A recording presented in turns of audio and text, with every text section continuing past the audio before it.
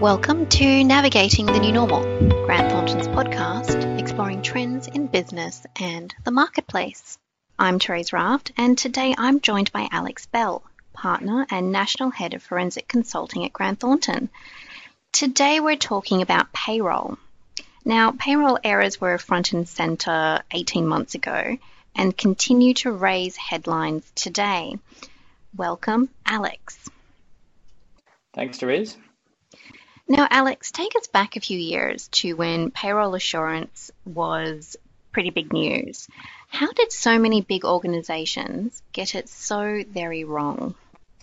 Well, I think there are two main types of issues that happened. One, I would call the deliberate underpayments, and the second I would call more inadvertent. And let me just explain those a little bit. So by deliberate, I mean, misrecording of hours and not paying people their proper award rates or shift penalties. And these are the ones we probably read about in the press at the start and led to the sort of wage theft headlines that we used, which I don't really think is reflective of majority of cases. And that's because the second lot are more what I call inadvertent. Now, it's important to say I'm not saying companies are blameless, but what I mean is it's not something they set out to do. And in these cases, maybe they didn't realize that a specific award applied to certain employees and then had to go back and apply that award, or they got caught up in the complexity. And I think, we're still hearing about it because there is an increased focus from regulators and employees are also sort of more aware of their rights. Now, I understand that annual salaries were one of the regular causes of people being underpaid. Now, everyone has an annual salary, so a lot of people might not understand how this is a trigger point. Can you explain this a little bit more? Yeah, you're correct. It's been a big headache for companies. And in general, people who are paid an annual salary are paid, a much higher rate than the award. And so most companies thought that they were easily covering the award requirements. But often those pay rates for annual salaries are based on just a standard hourly week, say like a 38-hourly week. But if you've got somebody who's working 50 to 60 hours a week regularly, what you'll find is that the more hours and those hours will naturally attract the penalties under the awards, like overtime penalties. You'll find that the award kind of catches up to the annual salary. And really, until very recently, salaries haven't increased much in the last 10 years compared to the award rates. So where once there was a large headroom between the annual salary and the award, that gap's slowly got smaller and in fact overtaken the annual salary. There are also other factors of pay like bonuses, which are not always able to be used when assessing the award entitlements. So, somebody might have actually been paid more in dollar terms than the award, but part of that, pay can't be considered. So technically they've been underpaid the award entitlements. And as you can see there, that there's a number of issues that arise. One is that it's quite complex, and the other is that it's quite a dynamic environment. People often set and forget their payroll systems, but, awards and legal interpretations change over time. So if you don't keep up with that, you can easily sort of fall foul of these kinds of issues. So just as a point of interest, I'm curious, how many people in Australia are actually on an award? So what's the proportion of the population that are being caught up in this as an issue? Mm-hmm. I don't have the precise numbers, but a large proportion of Australia's working population are covered by some kind of award, whether that's, the retail award, hospitality awards, specific agreements called enterprise agreements that an employer might develop. So there's a huge amount of people covered by them. So clearly not insignificant. Now, No. In that case, though, if it's such a big issue, what do companies need to be doing? Well, the first thing they need to do is to understand that it's a dynamic environment and make sure that they do regular, we would suggest annual reviews of their payroll and, for example, reviewing these annual salaries against the award. And in fact, from March last year, it's now a requirement for about 18 awards that employees reconcile employees' annual wages every 12 months to the award. And Fair Work has said that they're going to include additional awards in the future, particularly the hospitality and restaurant and health services awards, but there's no time frame right now. The other thing we suggest is to make sure they're collecting the right data. So one of the hardest aspects we found when we're doing recalculations for clients is where the data doesn't exist. For example, they haven't tracked the hours that people have worked. And this means when you're doing a recalculation, you're going away from the strict facts, which is the position we like to be in. And then you have to start making assumptions like estimating overtime hours somebody has made. And this makes it harder to perform a calculation and may lead to questions down the track. So if you can collect the data to start with, that makes people in a much better position. And overall, you really need the right people, processes, and technology. And that way you can ensure that you're set up to succeed and identify any changes you need to make on a timely basis. And you mentioned making assumptions like estimating overtime. Not only does that sound like it would be harder to get the calculations right, but it also opens you up to error. Absolutely. And, it's very hard to estimate exactly what an employee might have done. And we've seen people, take, say, periods of 6 months and trying to estimate based on, what they did the previous period or what they did the same time the previous year. And obviously, once you get away from those strict facts and into these assumptions, it's much easier for somebody to question your assumption and then say that you haven't got it right. And, in all these situations where you're looking back, it's really important to make sure you get it right, the first time, because the last situation you want to be in is you're making, payments to people and then later down the track realizing that it's not quite right. Alex, the compliance sounds incredibly difficult, but I do think there were some announcements by the government last year on streamlining awards. So that clearly highlights that they recognise that complexity. And of course, that's going to mean changes to the existing systems, doesn't it? Yeah, it does. And back in May 2020, Scott Morrison announced there was going to be a working group formed on award simplification. And certainly my experience of working with the awards over the last few years is that I would definitely agree that's a great idea, that they are extremely complex. And this, unfortunately, is still being worked on. So we haven't got an answer as yet. But it's interesting recently that, industry bodies are also getting involved. Just a few days ago, the Restaurant and Catering Industrial, which is an industry body representing about nearly 50,000 cafes, restaurants, and catering businesses, applied to Fair Work seeking a simplified classification structure and, payments of simplified allowances.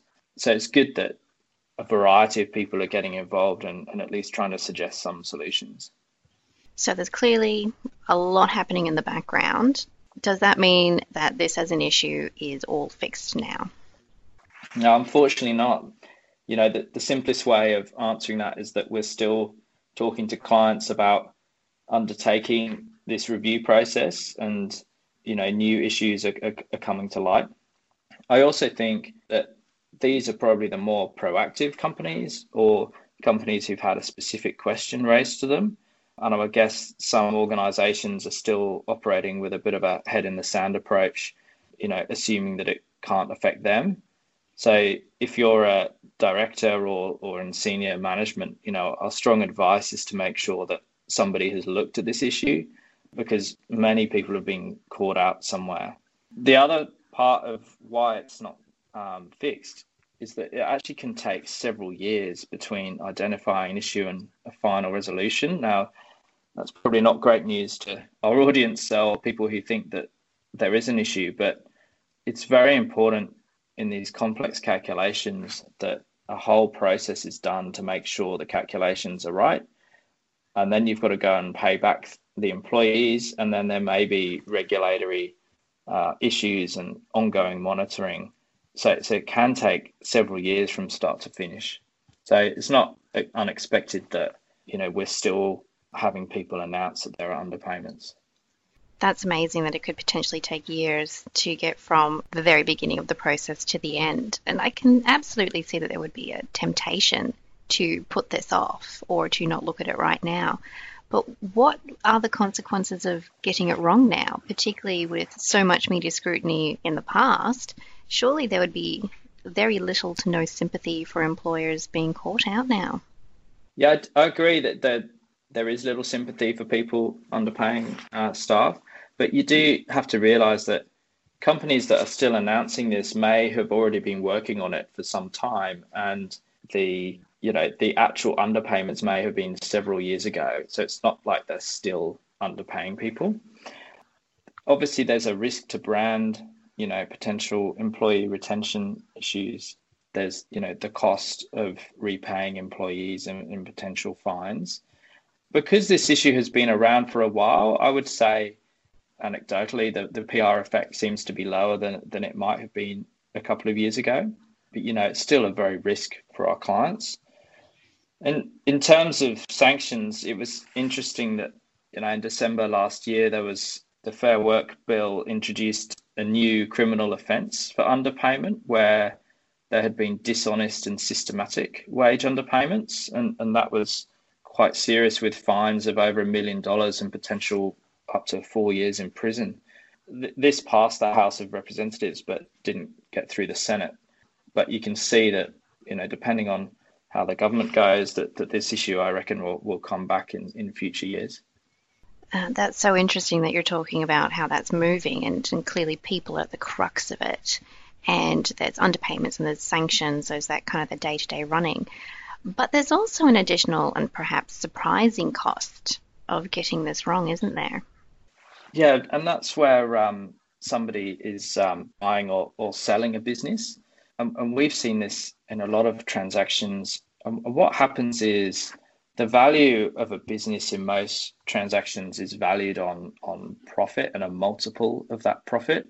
So, you say you've earned $2 million of profit and they'll pay 5 times that profit. So you get a $10 million transaction price. What we've found is people who have got underpayments, they bought a business and discovered that there are underpayments in that business. And that means that not only have you got reduced profits going forward, but you've also overpaid for that business. And that overpayment is a multiple of the single year underpayment.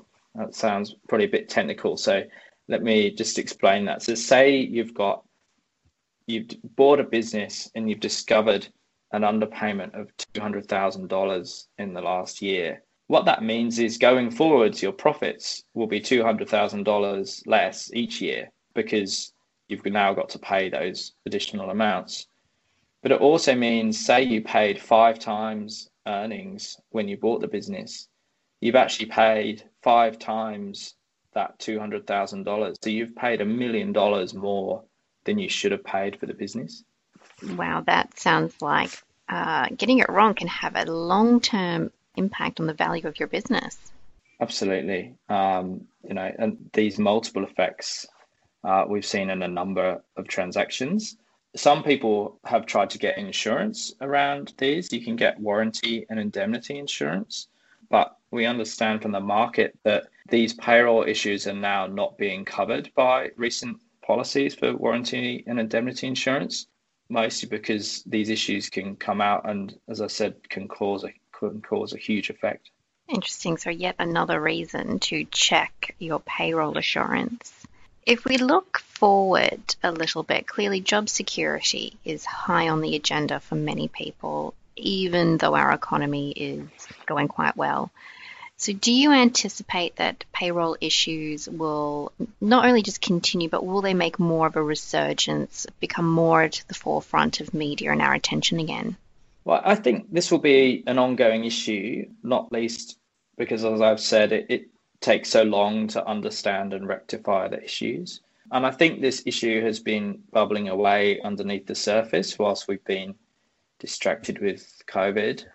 People are still reviewing their systems and finding issues and fixing them. So, maybe the headlines aren't quite as often, but it's still going to be a relevant and important issue. I've also been reading a little bit about the massive market for payroll automation software. And in fact, the government is also talking about investing in RegTech to help support businesses to comply. Is this the way of the future for payroll and business? Yeah, I definitely think technology can help here, as it's really, an application of rules. The awards are very complex, and, you can easily have 30 or more factors to incorporate. So obviously when you're calculating someone's pay, so having a technology solution will definitely help. However, I think from our day-to-day lives, technology isn't the solution to everything on its own. You need the right people and processes to make sure it's implemented correctly. And I know Scott Morrison last year announced the Digital Business Plan, which was an $800 million program, including over $11 million to help the regulatory technology sector. And this is to provide grant funding to develop innovative solutions to help government policy and challenges from that. I believe that applications close. We're recording in the beginning of June. The applications close on the 17th of June. So if they're listening before then, there's a short time to apply for those grants. So hopefully from that, we might see some more solutions come about. There's clearly so much happening in the back end that most of us don't see. However, with 12.6 million people employed in Australia, payroll and payroll assurance is clearly an issue that impacts on everyone. Do you have any advice for businesses that may be concerned about their own systems or not entirely sure about how to check their own systems in this very complex environment? Yeah, there are a number of sort of easy things that companies can do. It might be from a simple health check on the payroll system. So payroll systems have different codes, which are called pay codes, that tell it, how much to pay. A simple review is to make sure that these pay codes exist for all the requirements of the awards that affect you. So do you have an overtime pay code that's at the right rate?